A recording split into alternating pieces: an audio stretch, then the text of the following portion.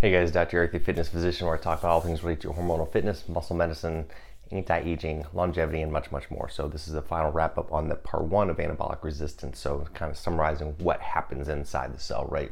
So with anabolic resistance, the end result is I talked about what's called lipotoxicity. Basically, it means there's fat or lipid accumulation in cells that are where they're not supposed to be. In other words, it accumulates in non-fat tissue.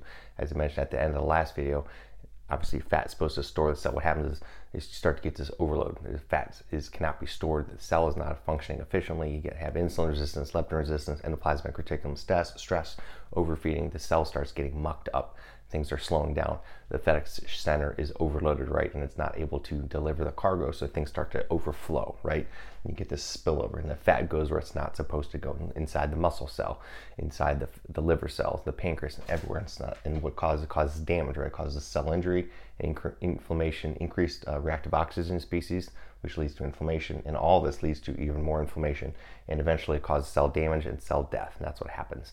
And you get cells dying, and eventually tissue starts to die, and everything again just causes more inflammation, and it spreads, and it can become a very, very vicious downward spiral and cycle of cell death and badness, and that's what we don't want. So that's kind of the end result of anabolic resistance. So the whole part, and when I started with this, was anabolic resistance. So why are people, they're starting to lose muscle, they're gaining fat, their system is slowing down, they're fatigued, their sex drive is down, their energy is down, their performance is down, because you can't put on muscle, and it's affecting all the cytokines and cytokines floating around the body.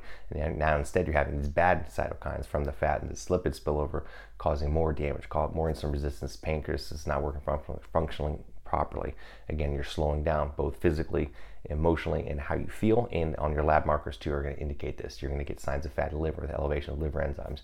Your testosterone, your estrogen, progesterone are going to be affected. Your thyroid is going to be affected.